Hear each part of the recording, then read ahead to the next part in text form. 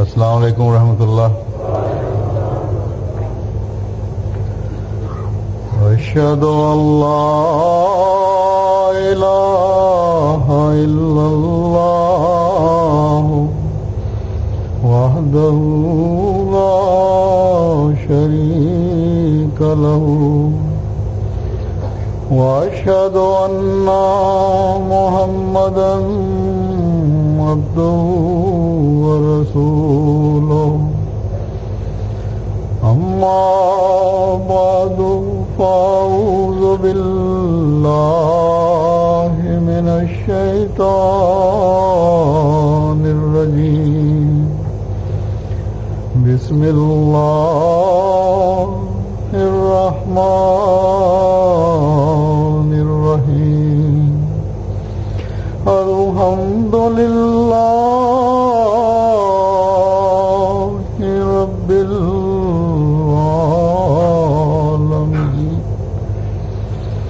الرحمن الرحیم مالک یوم الدین. إياك نعبد وإياك نستعين. اهدنا الصراط المستقيم صراط الذين أنعمت عليهم غير المغضوب عليهم ولا الضالين.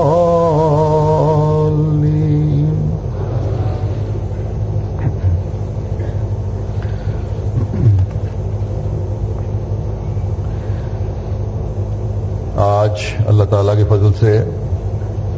آپ کا یہ جلسہ سالانہ اختتام کو پہنچ رہا ہے. حضرت مسیح موعود علیہ الصلوۃ والسلام نے جب جلسہ منعقد کرنے کا اعلان فرمایا تو آپ کا سب سے بڑا مقصد یہ تھا کہ افراد جماعت میں تقویٰ کے معیار کو بڑھایا جائے.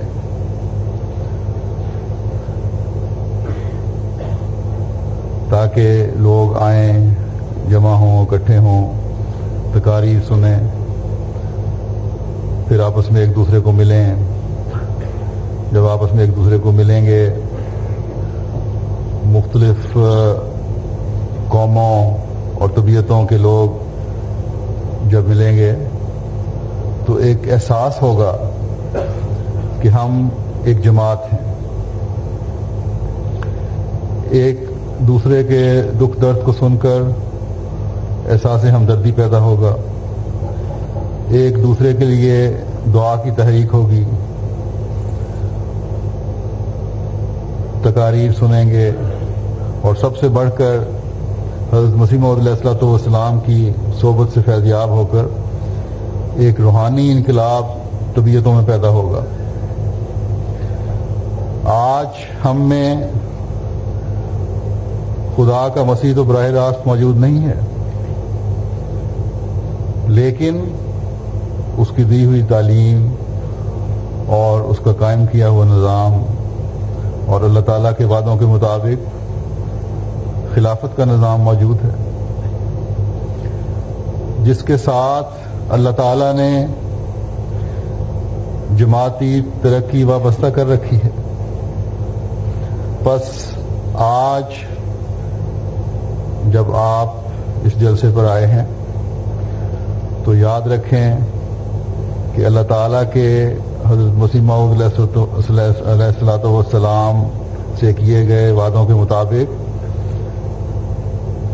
جماعت نے ترقی تو کرنی ہے. حضرت مسیح موعود علیہ الصلوۃ والسلام سے اللہ تعالیٰ نے جو وعدے فرمائے تھے انہیں ہم ہر روز، ہر نیا دن چڑھنے پر نئی شان سے پورا ہوتا دیکھتے ہیں. آج دنیائے احمدیت میں کئی مثالیں موجود ہیں جو ہمیں نظر آتی ہیں جہاں اللہ تعالیٰ سے رہنمائی پا کر کئی سعید فطرت لوگ احمدیت میں داخل ہوئے ہیں،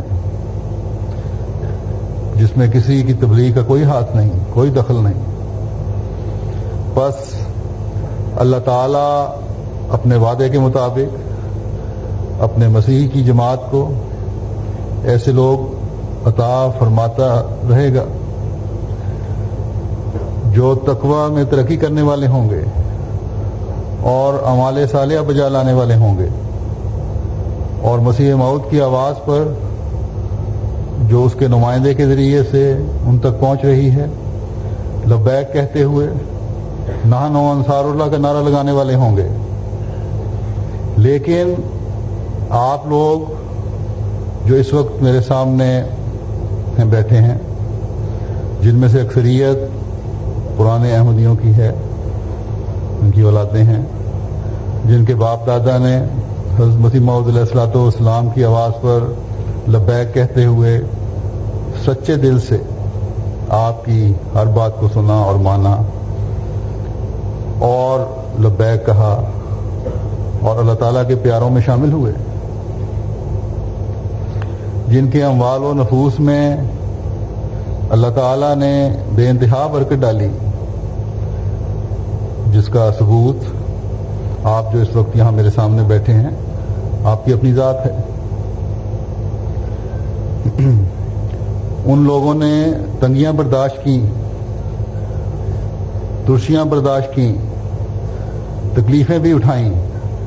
لیکن ان کے پائے استقلال میں کبھی لغزش نہیں آئی۔ ان کے ایمان ہر دن چڑھنے پر مضبوط سے مضبوط تر ہوتے چلے گئے اور سچے دل کے ساتھ مسیح موعود کی جماعت کے ساتھ جڑے رہے اور تقوی کی راہوں کو اختیار کیے رہے۔ تو آپ لوگ اگر اپنے بڑوں کی نیکیوں کو نظر میں نہیں رکھیں گے، ان کی قربانیوں کو پیش نظر نہیں رکھیں گے اور تقوی کی راہوں پر چلنے کی کوشش نہیں کریں گے، تو جیسا کہ میں نے کہا، خدا تعالیٰ اپنے وعدے کے مطابق حضرت مسیح موعود علیہ الصلوۃ والسلام کو تو اپنے مخلصین کی جماعت عطا فرماتا رہے گا، جو تقوی پر چلنے والے بھی ہوں گے اور قربانیاں کرنے والے بھی ہوں گے۔ لیکن آپ لوگ ان برکتوں سے محروم ہو جائیں گے جو اس پر عمل نہیں کر رہے۔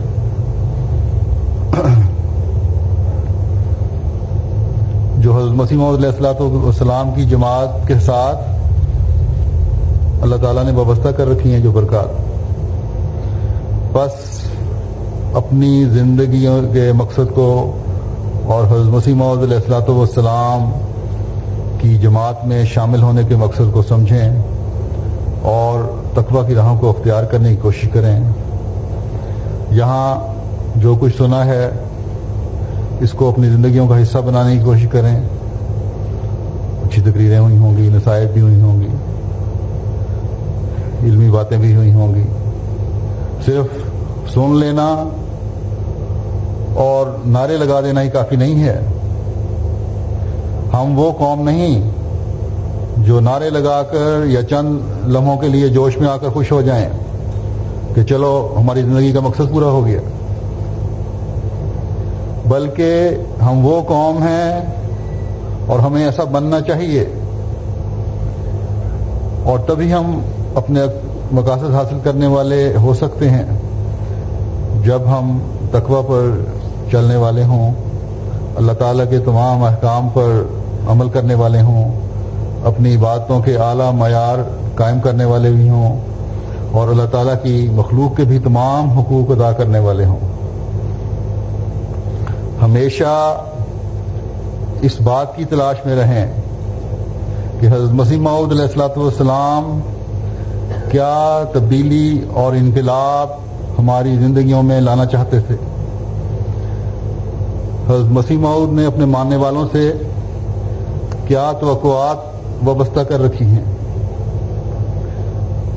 ہمیشہ اسی سوچ میں ہمیں اپنی زندگی گزارنی چاہیے اور یہ دیکھنا چاہیے کہ وہ تعلیم کیا تھی. جب یہ سوچ ہر ایک کی ہوگی اور وہ حقیقی معنوں میں حضرت مسیح موعود علیہ الصلوۃ والسلام کی تعلیم پر عمل کرنے والا ہوگا تو تبھی آپ کی جماعت میں شمار ہوگا.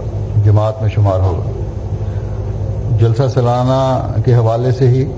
حضرت مسیح موعود علیہ الصلوۃ والسلام کا ایک اقتباس میں آپ کے سامنے رکھتا ہوں تاکہ یاد دہانی ہو جائے ہمیں کہ آپ اپنی جماعت میں کیا تبدیلیاں دیکھنا چاہتے تھے, کیا بنانا چاہتے تھے, کیا توقعات تھیں, کیا معیار تھے جو آپ کی خواہش تھی کہ آپ کی جماعت کے لوگ حاصل کریں. آپ فرماتے ہیں اس جلسے سے مدعا اور اصل مطلب یہ تھا کہ ہماری جماعت کے لوگ کسی طرح ایک ایسی تبدیلی اپنے اندر حاصل کر لیں کہ ان کے دل آخرت کی طرف بکلی جھک جائیں اور ان کے اندر خدا تعالیٰ کا خوف پیدا ہو اور وہ زہد اور تقوی اور خدا ترسی اور پرہیزگاری اور نرم دلی اور باہم محبت اور مواخات میں دوسروں کے لیے ایک نمونہ بن جائیں اور انکسار اور تواضع اور راست بازی ان میں پیدا ہو اور دینی مہمات کے لیے سرگرمی اختیار کریں. بس یہ تبدیلی ہے جو آپ علیہ السلام اپنی جماعت کے افراد میں پیدا کرنا چاہتے تھے. آج مادیت کے اس زمانے میں جہاں قدم قدم پر دوسری دلچسپیاں ہر ایک کو اپنی طرف کھینچ رہی ہیں, ان باتوں کی اہمیت جن کی طرف ہمیں حضرت مسیح موعود علیہ الصلوۃ والسلام نے توجہ دلائی ہے بہت بڑھ جاتی ہے. آخرت کی طرف دل اس وقت جھکتا ہے جب دنیا کی دلچسپیوں نے دل پر قبضہ نہ جمایا ہو.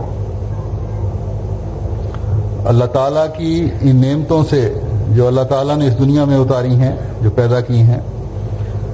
ہم فائدہ اٹھانے والے تو ہوں لیکن ہماری زندگیوں کا یہی مطلوب و مقصود نہ بن جائیں. صرف ان کو حاصل کرنے کی دوڑ میں ہی ہم نہ لگ جائیں.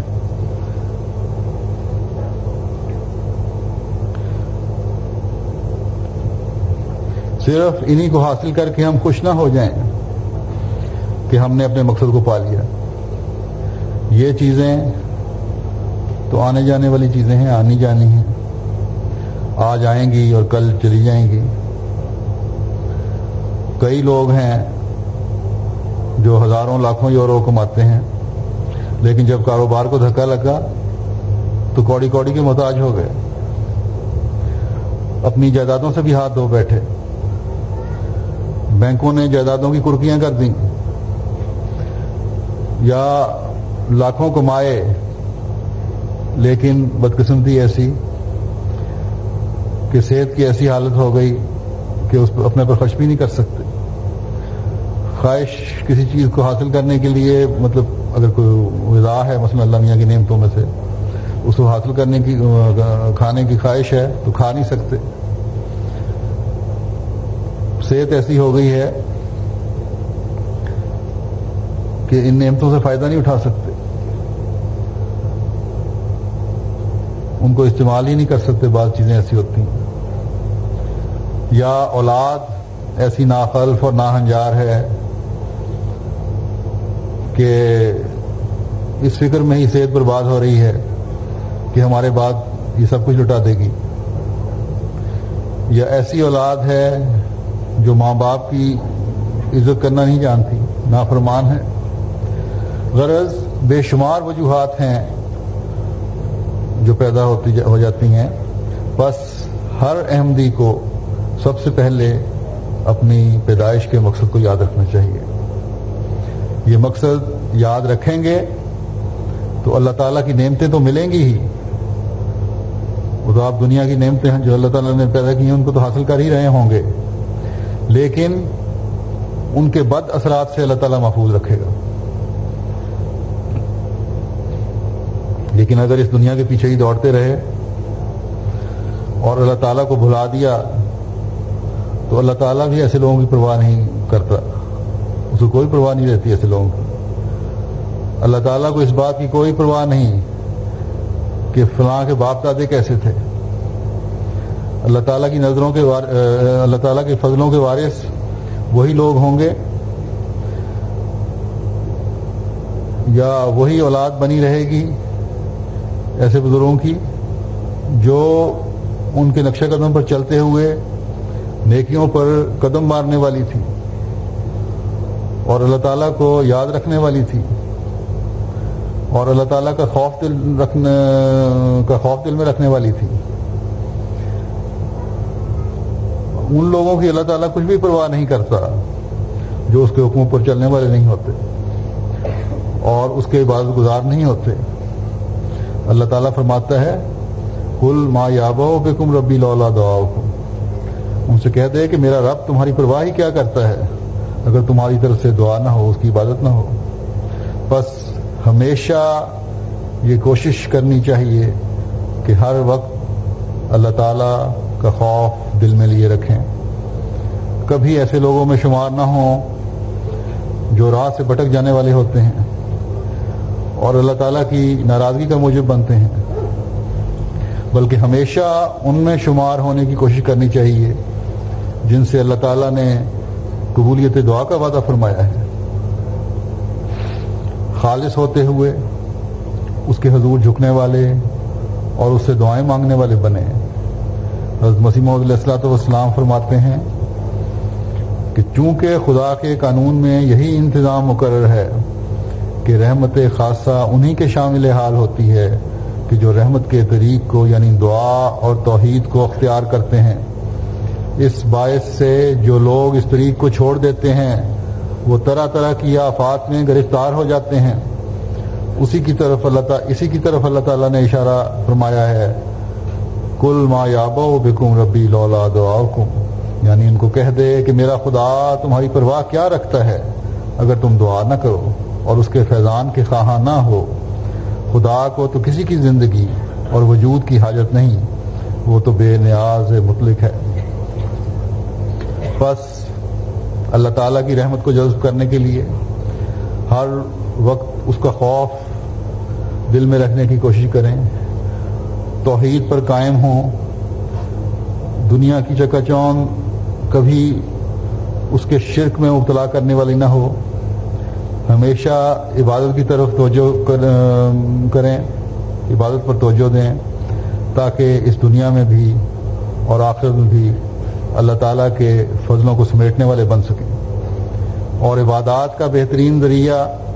نمازیں ہیں جو 5 وقت اللہ تعالیٰ نے مقرر فرمائی ہیں، جن کی ادائیگی فحشات سے بھی روکتی ہے اور کسی بھی قسم کے شرک سے بھی محفوظ رکھتی ہیں، بشرطے کہ یہ نمازیں خالص اللہ کے لیے ادا کی جائیں، نہ کہ دکھاوے کے لیے۔ پھر اسی طرح دوسری عبادات ہیں، بس جب یہ خالص ہو کر اللہ کی رضا حاصل کرنے کے لیے بجا لائی جائیں گی تو اللہ تعالیٰ کے فضلوں کو سمیٹنے والی بھی ہوں گی، اور جیسا کہ حضرت مسیح موعود علیہ الصلوۃ والسلام نے فرمایا ہے زہد و تقویٰ میں ترقی کی طرف لے جانے والی بھی ہوں گی۔ لیکن جیسا کہ میں نے کہا عبادات میں سب سے بنیادی چیز نماز ہے، کیونکہ نماز کے بارے میں ہی کہا گیا ہے کہ عبادت کا مغز ہے۔ بس ہر احمدی کو جو اللہ تعالی کا قرب حاصل کرنا چاہتا ہے، دنیا و آخرت کے فضلوں کا اپنے آپ کو وارث بنانا چاہتا ہے، اپنی عبادتوں کی طرف توجہ دینی چاہیے، اور عبادات میں سب سے بہتر ذریعہ جیسا کہ میں بتا آیا ہوں نماز ہے۔ حضرت مسیح موعود علیہ الصلوۃ والسلام فرماتے ہیں نماز اصل میں دعا ہی ہے، اگر انسان کا نماز میں دل نہ لگے تو پھر ہلاکت کے لیے تیار ہو جائے، کیونکہ جو شخص دعا نہیں کرتا وہ گویا خود ہلاکت کے نزدیک جاتا ہے۔ بس اپنی نمازوں کی حفاظت کی طرف بہت توجہ دیں اور پھر ہلاکت سے بچیں، اور نمازوں کے لیے سوائے اشد مجبوری کے کوشش ہونی چاہیے کہ باجماعت ادا کی جائیں۔ یہی قیام نماز کا مطلب ہے، اور اسی لیے آن حضرت صلی اللہ علیہ وسلم نے فرمایا ہے کہ اس کا 27 گنا زیادہ ثواب ہے۔ بس اپنی نمازوں کی حفاظت کے لیے خاص کوشش کریں۔ ہمارے سامنے آن حضرت صلی اللہ علیہ وسلم نے اپنا اسوہ قائم کر کے ہمیں سمجھا دیا کہ نماز باجماعت کے لیے انتظام کرو۔ آخری وقت میں بھی جب بھی آپ کو ہوش آتا تھا بیماری کے وقت میں، آپ مسجد نماز کا وقت پوچھتے تھے، اور بعض دفعہ سہارے سے ایک دفعہ مسجد میں داخل آئے اور جب دیکھا کہ مومن نماز پڑھ رہے ہیں تو بڑے خوش ہوئے، اور پھر آ کے آپ حضرت ابوبکر کے ساتھ بیٹھ بھی گئے نماز میں۔ اس حالت میں بھی آپ نے نماز کی طرف توجہ دی، اور پھر اب دیکھیں کہ نماز قائم کرنے کے لیے جب ابتدائی دور میں آزادی ملی، عبادت کی آزادی میسر آئی، تو سب سے پہلے مسجد کی تعمیر فرمائی آپ نے، تاکہ باجماعت نمازوں کی طرف کے لیے ایک جگہ میسر آ جائے۔ چنانچہ تاریخ سے ہمیں پتہ چلتا ہے کہ ہجرت کے بعد چند دن قبا میں قیام کے دوران بھی وہاں آپ نے مسجد کی تعمیر کروائی،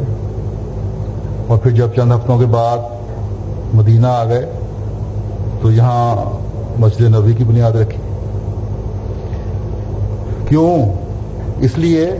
کہ آپ سب سے زیادہ نماز باجماعت کی اہمیت جانتے تھے، اور جانتے تھے کہ مسلمانوں کو اکٹھا رکھنے کے لیے، ان میں ایک جمعیت پیدا کرنے کے لیے، ان میں وحدانیت پیدا کرنے کے لیے،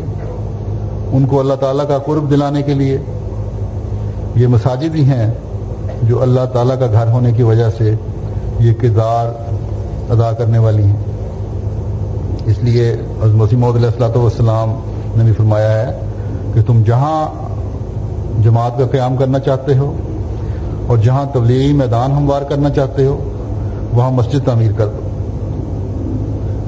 یہ ٹھیک ہے کہ باجماعت نماز کے لیے کوئی بھی جگہ میسر آ جائے، نماز باجماعت ہو سکتی ہے، بلکہ آن حضرت صلی اللہ علیہ وسلم کے لیے تو تمام زمین ہی مسجد بنائی گئی ہے، جہاں نماز کے لیے وقت ہوا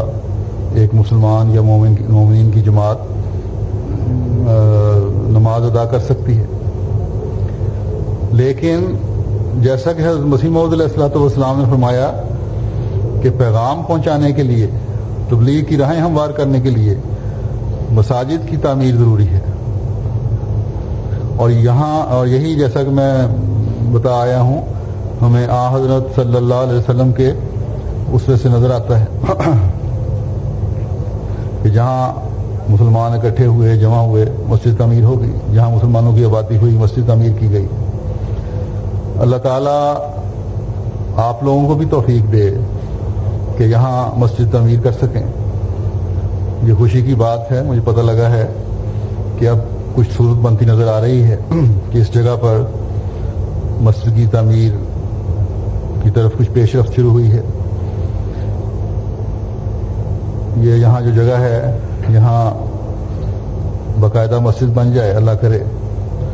اور جب باقاعدہ مسجد بن جائے گی تو پھر آپ دیکھیں گے کس طرح احمدیت کا تعارف اور علاقے میں اور اس علاقے اور اس ملک میں جماعت کا پیغام پہنچتا ہے، حضرت مسیح موعود علیہ الصلوۃ والسلام کا پیغام پہنچتا ہے، اسلام کا پیغام پہنچتا ہے۔ اس کے لیے آپ کو دعا بھی کرنی چاہیے، اور اس کی تعمیر کے لیے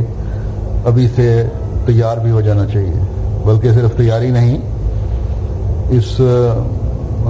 مد کے لیے رقم اکٹھی کرنی شروع کر دینی چاہیے۔ اب مسجد فنڈ کے لیے بڑھ چڑھ کر قربانیوں میں حصہ لینا چاہیے۔ اول تو خدا کرے کہ یہاں ایسے سامان پیدا ہو جائیں کہ اسی جگہ پر مسجد کی اجازت مل جائے، ان لوگوں کے دل اللہ تعالیٰ کھول دے اور مسجد کی تعمیر کے سلسلے میں کوئی روک نہ ڈالیں. لیکن اگر یہاں نہیں بھی بنتی تو مسجد تو انشاءاللہ تعالیٰ بننی ہے، ایک نہیں کئی مساجد بننی ہے انشاءاللہ تعالیٰ، اور اس کی اور وہ آپ لوگوں نے ہی کرنی ہے اللہ تعالیٰ کے فضل سے. میں شروع میں جو باتیں کی ہیں اس سے کوئی یہ نہ سمجھے باہر کی دنیا میں سن رہی ہوتی ہے کہ شاید بیلجیم کی جماعت میں اللہ نہ کرے ایمان کی اور اخلاص کی بہت کمی ہو گئی ہے. اللہ تعالیٰ کے فضل سے بڑی مخلص جماعت ہے بیلجیم کی بھی. باہر والوں کو میں بتا دوں، یہ عمومی بات جو میں نے کی تھی وہ عمومی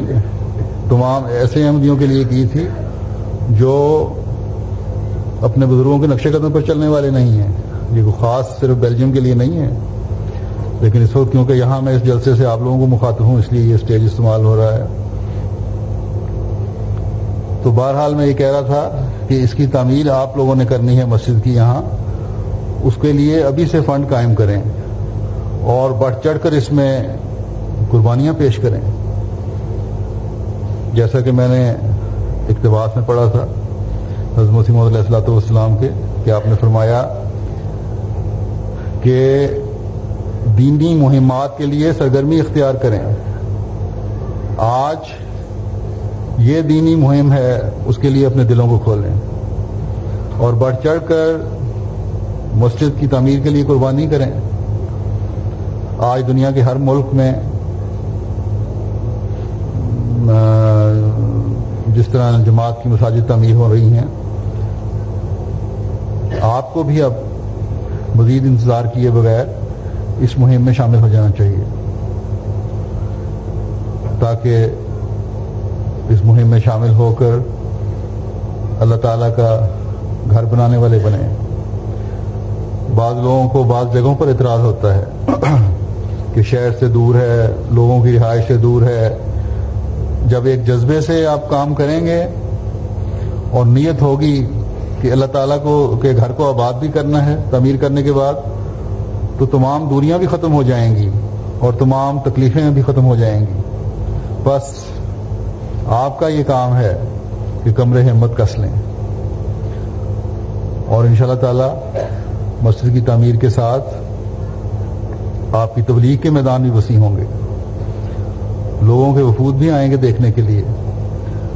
روشن مینار اسلام کی خوبصورت تعلیم کے نور کو بکھیرنے والے ہوں گے اور آپ دیکھیں گے کہ مسجد کی تعمیر کے ساتھ آپ کی تبلیغ کے میدان کس قدر وسیع ہو گئے ہیں.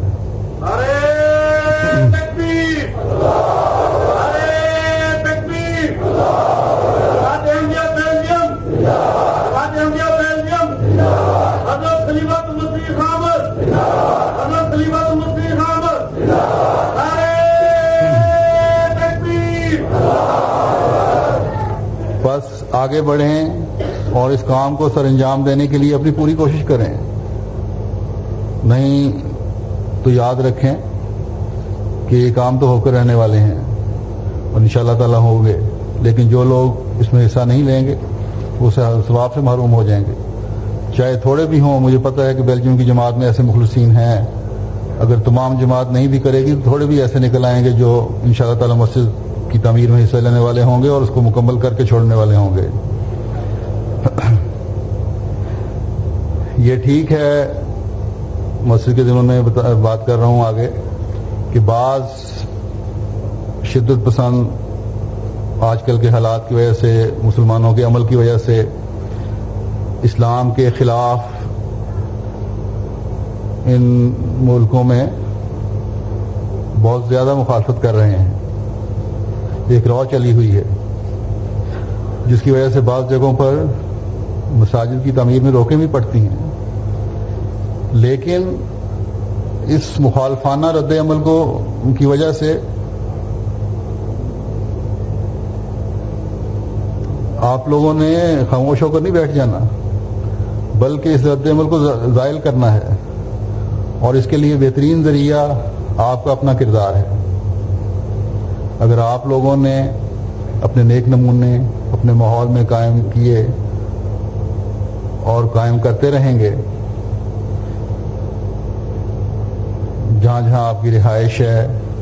اور جہاں جہاں آپ کی نماز سینٹر ہیں وہاں کے ماحول میں اگر یہ تاثر آپ قائم کریں گے کہ اور اس ماحول میں ان لوگوں میں یہ تاثر قائم ہو جائے گا کہ یہ لوگ تو کچھ اور طرح کے لوگ ہیں جو قانون کا احترام کرنے والے بھی ہیں, ہمسایوں سے نیک سلوک کرنے والے بھی ہیں, شرافت کے اعلیٰ معیار قائم کرنے والے بھی ہیں, نیکیوں میں بڑھنے والے بھی ہیں اور اپنے خدا سے لو لگانے والے بھی ہیں, تو یہ روکیں خود بخود زائل ہو جائیں گی. اور اس سے جہاں آپ اپنے ماحول میں نیک اثر ڈال کر اسلام کی اصل اور حقیقی تعلیم کو دنیا پر ظاہر کر رہے ہوں گے, وہاں آپ پر خدا تعالیٰ کے پیار کی نظر بھی پڑ رہی ہوگی کہ یہ لوگ میری خاطر میرے دین کی بڑائی ظاہر کرنے کے لیے اپنی برائیوں کو دور کرتے ہوئے اور میرے حکموں پر عمل کرتے ہوئے اسلام کی حسین تعلیم کے سفیر بنے ہوئے ہیں. بس جیسا کہ حضرت مسیح موعود علیہ الصلوۃ والسلام نے فرمایا ہے کہ تقویٰ, پرہیزگاری اور نرم دلی اور باہم محبت اور مواخات میں دوسروں کے لیے نمونہ بن جائیں. اور جب آپ حضرت مسیح موعود علیہ الصلوۃ والسلام کی خواہش کے مطابق یہ نمونے حاصل کر لیں گے تو جیسا کہ میں نے کہا اللہ تعالیٰ کے وعدوں کے مطابق جو اس نے اپنے رسول صلی اللہ علیہ وسلم اور آپ کے غلام صادق حضرت مسیح موعود علیہ الصلوۃ والسلام سے کیے ہیں,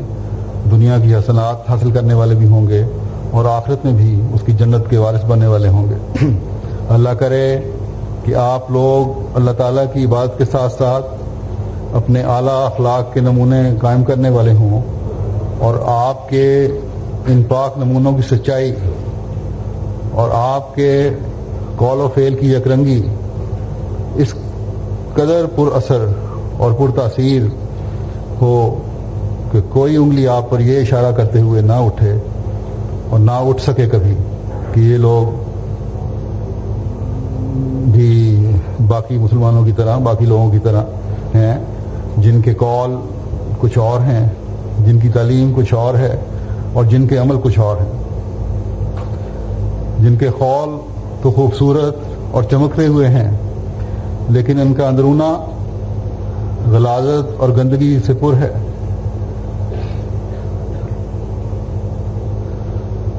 اس کے اندر جھوٹ ہے, بلکہ آپ کو دور سے آتا دیکھ کر آپ کے ماحول کا ہر شخص یہ اشارہ کرے کہ دیکھو یہ وہ شخص آ رہا ہے جس کا ظاہر و باطن ایک ہے, یہ وہ شخص ہے جو اسلام کی خوبصورت تصویر دکھاتا ہے اور پھر خود بھی اس پر عمل کرتا ہے اور یہ اس کا عملی نمونہ ہے. یہ سچائی کا وہ اعلیٰ معیار ہے کہ اگر حق بات کے لیے اس کو اپنے خلاف یا اپنے عزیز کے خلاف یا اپنے قریبی کے خلاف بھی گواہی دینی پڑے تو یہ دے دے گا, لیکن سچائی سے منہ نہیں موڑے گا, جھوٹ کو قریب نہیں پھٹکنے دے گا,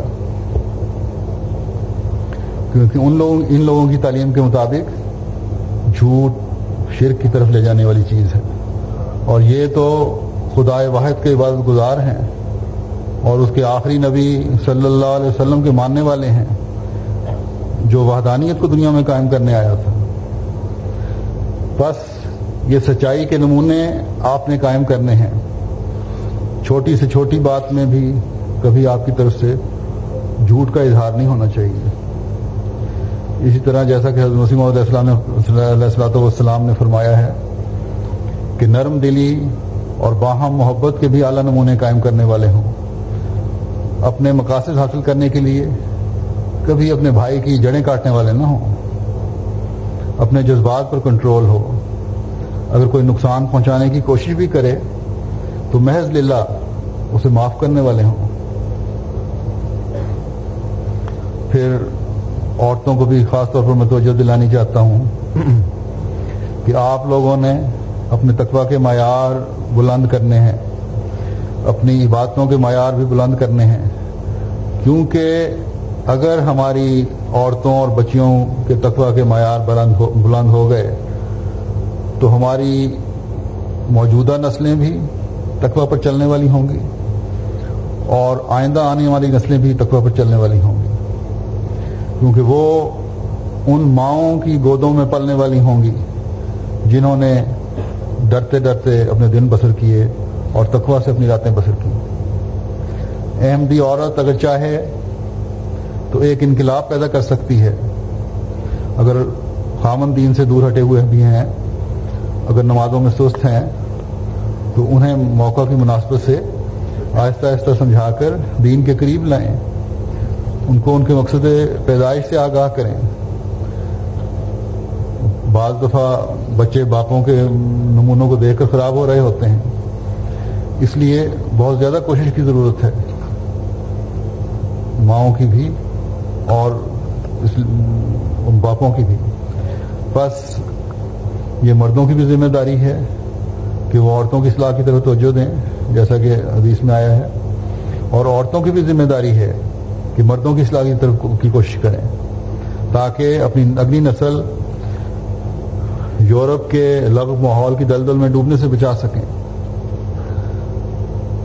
نام نہاد آزادی سے اپنی نسلوں کو بچا سکیں۔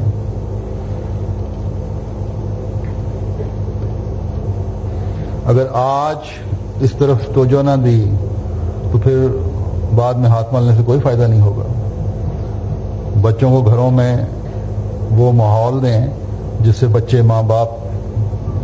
کے پاس زیادہ وقت گزارنے والے ہوں۔ اس بارے میں کئی دفعہ میں پہلے بھی کہہ چکا ہوں، لیکن کئی گھر پوری طرح توجہ نہیں دیتے اس طرف۔ ماں باپ اس بات پر خوش نہ ہو جائیں کہ ہم ان یورپین ممالک میں آ گئے ہیں جہاں ہمارے معاشی حالات جو پہلے سے بہتر ہو گئے ہیں اور ہمارے بچوں کو بھی بہتر تعلیمی ماحول میسر ہے۔ یاد رکھیں کہ جیسا کہ میں نے شروع میں کہا تھا، آپ کے بڑوں پر اللہ تعالی کے فضل اس لیے ہوئے کہ انہوں نے اپنے آپ کو حضرت مسیح موعود علیہ الصلوۃ والسلام کی تعلیم پر عمل کرنے والا بنانے کی کوشش کی اور بنا کر دکھایا، اور حت الوسع یہ حق ادا کرتے چلے گئے، جس کے نتیجے میں اللہ تعالیٰ نے ان کے اموال و نفوس میں برکت ڈالی۔ جیسا کہ میں نے کہا تھا، یہ آپ لوگوں پر جو اللہ تعالیٰ کے فضل ہیں، مالی کشائش ہے، یہ کسی آپ کے کمال کی وجہ سے نہیں ہے، بلکہ اللہ تعالیٰ کے اپنے ان بندوں پر فضل کی وجہ سے ہے جن کی دعائیں اللہ تعالیٰ نے سنی اور جس کا فیض ان کی نسلیں یا آپ پا رہے ہیں۔ اگر ان فضلوں کو جاری رکھنا ہے تو اپنا تعلق بھی اس زندہ خدا سے جوڑنا ہوگا جو زندگی دینے والا، زندگی بخش ہے اور روحانی اور مادی نعمتوں کو عطا کرنے والا ہے۔ بس ان فضلوں کو جو آپ پر ہوئے تمام مردوں اور عورتوں کو شکر کے جذبات سے پر کرنے والا ہونا چاہیے اور مزید اس کے آگے اللہ تعالیٰ کے آگے جھکنے والا بنانا چاہیے، اور یہی چیز پھر اللہ تعالیٰ کے وعدے کے مطابق آپ کو اس کے فضلوں کو مزید حاصل کرنے والا بنائے گی اور بناتی چلی جائے گی، جیسا کہ وہ فرماتا ہے لئن شکرتم لازیدنکم، یعنی اگر تم شکر گزار بنے تو میں تمہیں اور بھی زیادہ دوں گا۔ بس یہ بہتر